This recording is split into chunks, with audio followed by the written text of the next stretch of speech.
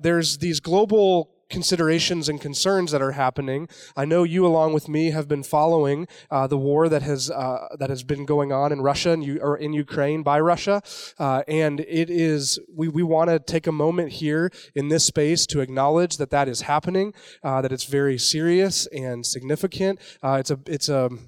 Really, I know this word has been used a lot in reference to a number of different things over the past couple of years, but this is an unprecedented moment in my lifetime, and I think in your lifetime as well. And so it's appropriate for us to bring these matters to God. And I don't know about you, but in my own prayer life, I have often lacked the right words and stumbled through how to pray well for what is happening in Ukraine right now. Actually, we had a mission team that was slated to go to Ukraine in May, and they're going to pivot and go to Peru. But that is a story of some of our students that was intertwined or was going to be intertwined with that country. And some of others of you may have different connections or stories related to either Ukraine or Russia.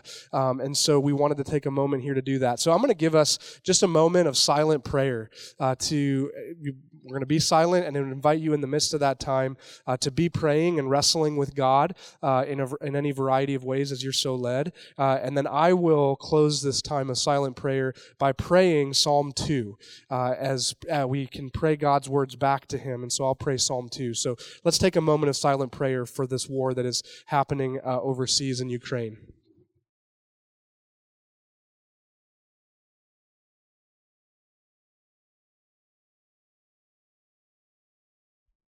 Father in heaven, we pray your words back to you. Why do the nations rage and the peoples plot in vain? The kings of the earth, they set themselves, and the rulers take counsel together against the Lord, against you, and against your anointed, saying, let us burst their bonds apart and cast away their cords from us.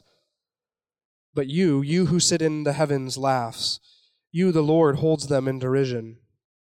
Then you will speak to them in your wrath and terrify them in your fury, saying, as for me, I have set my king on Zion, my holy hill. I will tell of the decree. The Lord said to me, you are my son. Today I have begotten you. Ask of me, and I will make the nations your heritage, and the ends of the earth your possession. You shall break them with a rod of iron and dash them in pieces like a potter's vessel. Now therefore, O kings, be wise. Be warned, O rulers of the earth. Serve the Lord with fear and rejoice with trembling. Kiss the Son, lest he be angry, and you perish in the way, for his wrath is quickly kindled. Blessed are all who take refuge in him. And all of God's people said together, amen. Well, in a moment, Stephanie is going to come and continue our teaching series, The Good Life. We've been navigating that the past 6 or 7 weeks throughout the course of this semester, seeking to answer the question, everybody wants to live a good life, but not everybody does. And what's up with that? What might be the better way to walk on the pathway towards the good life? The problem with how we see courage is many times we don't want to walk in it because we don't have parkour strength. We don't have this ideology that movies give to us. We don't have the look. Sometimes these movies confuse us when it comes to the idea of courage. Courage does not look like waiting to have the strength, waiting to have the voice. That's not courage. And the problem with this is sometimes after we're done with our large popcorn and our soda and our candy, we walk out of the movie theaters feeling so powerless because we say that can only happen in movies. This can never happen in real life. But that's not courage. And if we can't be what we just saw in the movies, if we can't be this version of courage, then what we become is a bystander. And bystanders cause way more harm than good. We start getting stuck on the idea of, what if I was better? If only I was stronger, if only I was better spoken. And all these things stop us from becoming courageous people. We get stuck on what the idea of what it looks like to look like a Marvel character. We get stuck there. But that's not courage. We become bystanders. And this is what the U.S. Department of Justice says about the bystander effect. The bystander effect describes situations in which a group of bystanders and witnesses or witness harm being done, yet do nothing to help or stop the harmful activity. They also say if witnesses to an incident are in a group, they assume others will take action. The more witnesses there are, the less likely it is that anyone will act. Individual responsibility becomes group responsibility. Do you want to know the amount of people that actually enact courage in our day and age? Only 31%. While everyone else is a bystander. Only 31%. That's a small number of people that enact courage, while everyone else is a bystander. But that small number can save so many lives. In 2015, there was a terrorist attack on a European train traveling from Amsterdam to Paris. And the man that was on the train was going to kill everyone that was on this train. And yet 3 young men from California subdued this man. 2 of them were in the army. One of them was a U.S. airman, and the other was a National Guardsman, and the other was just a friend. And during an interview, one of the men shared that the courage they showcased to stop this man from killing everyone else that was on that train wasn't accidental, but rather the result of habits ingrained by military training. He said, in the beginning, it was mostly gut instinct, survival. Our training kicked in after the struggle. So how do we change from bystanders to people that enact courage? How do we exercise courage? If we're followers of Jesus, how does this practically look like in our own lives?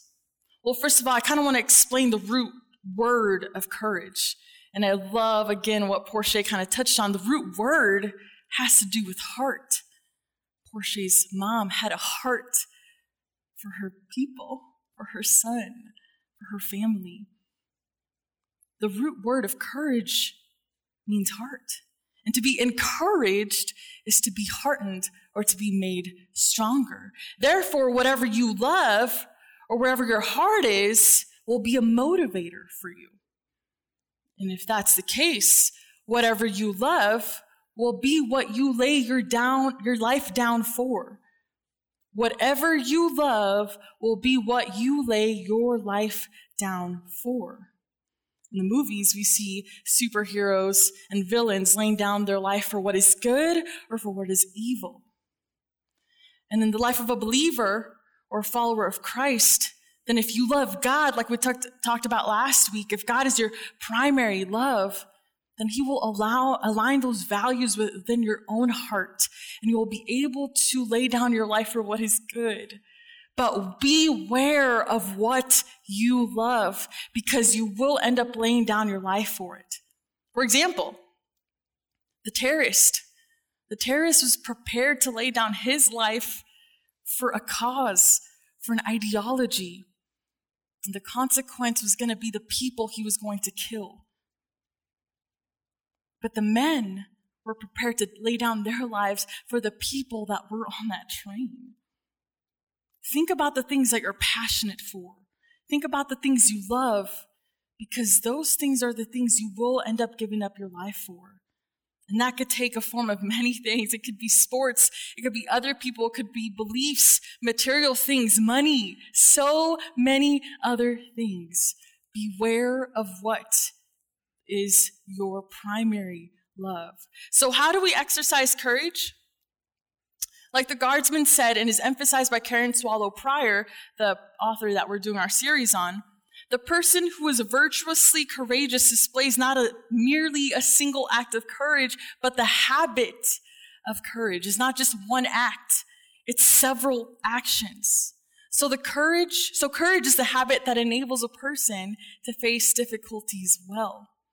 And Aristotle states the following: so the courageous person is the one who endures and fears, and likewise is confident about the right things for the right reason, in the right way, and at the right time. For the courageous person feels and acts in accordance with the merits of the case and as reason requires. So let me break that down a little bit more for you. When you love the right things, a time or times will come in which you will have to endure to hold on to good or hold on to what you love in the face of fear. When you have your heart in the right spot, a time or times will come when you will have to make sure that that thing that you love, that good that you hold on to, perseveres, and you will face fear. So the story I'm going to talk about today is one of Esther. It's Women's History Month, so I thought it was fitting to talk about a woman in the Bible who practices courage by setting her heart in the right spot. And when it was the right time, was able to endure in the face of fear and face obstacles to stand up for the right thing. So Esther, a little bit about Esther. Esther was a Jewish woman who had been orphaned at a young age. She was raised by her cousin Mordecai, who loved Esther as his own daughter. And it was because of Mordecai's encouragement that Esther then becomes the queen to King Xerxes. And this is where our story of courage begins. While after Esther was appointed queen, Esther 3:1-2 shares that King Xerxes appoints this man named Haman, the highest honor a noble could achieve. And every official would then have to kneel before Haman except for Mordecai. So Haman here is this incredible noble that was selected. And because he was a nobleman that was given this incredible honor, everyone had to kneel before him. But Mordecai, Esther's father figure, refused to do so. And because he refused to do so, because he only honored God and because he would only bow down to God, this is what happens. Esther 3:5-10 says, when Haman saw that Mordecai would not kneel down or pay him honor, he was enraged. Yet having learned who Mordecai's people were, he scorned the idea of killing only Mordecai. Instead, Haman looked for a way to destroy all of Mordecai's people, the Jews, throughout the whole kingdom of Xerxes. In the 12th year of King Xerxes, in the first month, the month of Nisan, the pur, that is the lot, was cast in the presence of Haman to select a day and a month, and the lot fell on the 12th month, the month of Adar. Then Haman said to King Xerxes, there is a certain people dispersed among the peoples in all the provinces of your kingdom who keep themselves separate. Their customs are different from those of all other people, and they do not obey the king's laws. It is not in the king's best interest to tolerate them. If it pleases the king, let a decree be issued to destroy them, and I will give 10,000 talents of silver to the king's administrator for the royal treasury. So the king took his signet from his finger, and whenever the king took his signet, then he would kind of mark down a law and kind of say, okay, this is the law, this can't be changed. And he gave it to Haman and said to Haman, the son of Hammedatha, the Agagite, the enemy of the Jews, keep the money and do with the people as you please. So a couple of things here. Haman, the nobleman, in his pride felt so belittled that Mordecai would refuse to honor him. So he seeks not only to destroy Mordecai, he seeks to destroy Mordecai's people. And who does that sound like to you? Satan. Because there's a real evil in this world. And Satan will do anything he can to make you bow down to anything but God. And that anything could be anything. It could be a person, it could be a thing, it could be a belief. So back to Haman. So he orders the death of the Jews, and the king agrees to it. And what the king and what Haman did not know was that Esther, the queen, was a Jew. Well, Esther had heard through the grapevine that Mordecai was not doing well because she had not heard the news that the Jews were going to be killed. So she sent out a messenger out to Mordecai to ask him what was going on. And so through the messenger, Mordecai then tells Esther in Esther 4:8, instruct her to go into the king's presence to beg for mercy and plead with him for her people.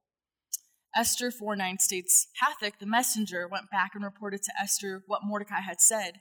Then she instructed him to say to Mordecai, all the king's officials and the people of the royal provinces know that for any man or woman who approaches the king in the inner court without being summoned, the king has but one law, that they be put to death unless the king extends his gold scepter to them and spares their lives. But 30 days have passed since I was called to go to the king. Basically, Esther's telling Mordecai through the messenger, you're telling me to go ask and plead for our lives, but I can't do that because if I do that, you see, I'll lose my life. My life is on the line here. And I can only go before the king if he calls me, and he hasn't called me for 30 days. And actually, it's because the last queen had been called and did not come that she was banned from being queen. So here we have Esther with this real fear, realizing that if she goes, that this could be worse for her, that she could just lose her life. And that was huge. I don't know if you caught that, but there's something else happening here. And that other thing is fear. Esther was feeling fear approaching the king to help defend her people. And how many times has that happened to you? That you fear doing the right thing because of what it was going to cost you. Fear sometimes makes us second guess whether we should do the right thing or not. But you're not the only one who's experienced that. So let's continue reading. When Esther's words were reported to Mordecai, he sent back this answer. Do not think that because you're in the king's house, you alone of all the Jews will escape. For if you remain silent at this time, relief and deliverance for the Jews will arise from another place, but you and your father's family will perish. And who knows that you have come to your royal position for such a time as this? Mordecai is telling Esther that she cannot let fear take the best of her during this time, because if she doesn't, then her and her people will perish. But I also love that he tells her, if you remain silent, if you choose to do nothing about it, God will send deliverance. God will not keep quiet. But he also tells her, what if God chose you to be in this situation, to be in this position for a reason? What if God put you in this position of leadership to stand up for your people? And this is where the second part of courage comes in. If your heart is in the right place, then at the right time, you will be given the opportunity to act on others' behalf. I want us to take a moment real quick. And I want you to think about, where has God placed you? What position has God placed you in leadership? What people has God placed around you? Where has God placed you that maybe you need to look around and see, gosh, I do have to do something about this? Because God has not placed you somewhere without a purpose. There is a purpose tied to that. And where and who has God placed around you to defend and stand up for? Is it people that are constantly looked down upon? Is it a position to defend your faith? Is it about societal justice issues that you need to do something about? Where has God placed you? And let me tell you, if you choose to remain silent, if you choose to do nothing about the things happening around you, that's okay. You know why? Because God will always rise up other people, the 31%, to do it. But I want you to think about that. You be the 31%. So where has God placed you? Choose not to wait for someone else to come rescue you. Choose not to wait for someone else to do the rescuing. Choose not to be a bystander. Do it yourself. We are given the opportunities to enact courage. I know many times our stories don't start off courageous. I mean, look at Esther. She was orphaned at a young age, and Mordecai had to help her into this position of leadership she was in. But when she got there, She knew what she was facing. She knew she was facing fear. Let's go back to the story of the men on the train. There was one that was an airman, one that was in the National Guard, and the third one had absolutely no military training at all. And yet, when the time came, he saw his friend enact courage, and he was able to do so himself. If you're facing fear in the time of courage, that's okay. Because when you love the right things, a time or times will come when you will have to endure and hold on to good for what you love in the face of fear. Karen Swallow Prior states in her book, no risk means no difficulty. And no difficulty means no courage, because an act for an act to be truly courageous, it must entail a known risk or potential loss. You must be willing to risk everything for a noble cause. And that's exactly what we see in Esther. So I'm going to fast forward here a little bit. When Esther realizes that she could lose her life, and she faces fear, she tells Mordecai, I can't do this. She finally says, you know what, you're right. So fast for me. Tell all of your people to pray and fast for me, and I'll do the same. And when the time comes, I will go and tell the king to defend our people. Long story short, God blesses Esther, and Esther is able to approach the king. The king is able to, he extends his scepter and forgives Esther and actually saves her people. But that was only because she recognized that there was a time for her to do something about saving her people. She was given this opportunity to do something with it. Guys, exercising courage is a very hard thing.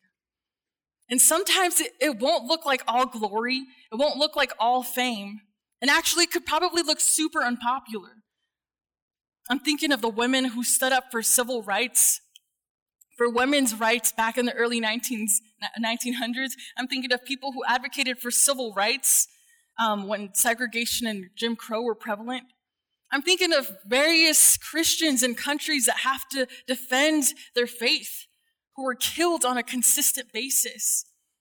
I'm thinking of the students who risk sharing their stories up here with us for Hispanic Heritage Month, for Black History Month, and Porsche.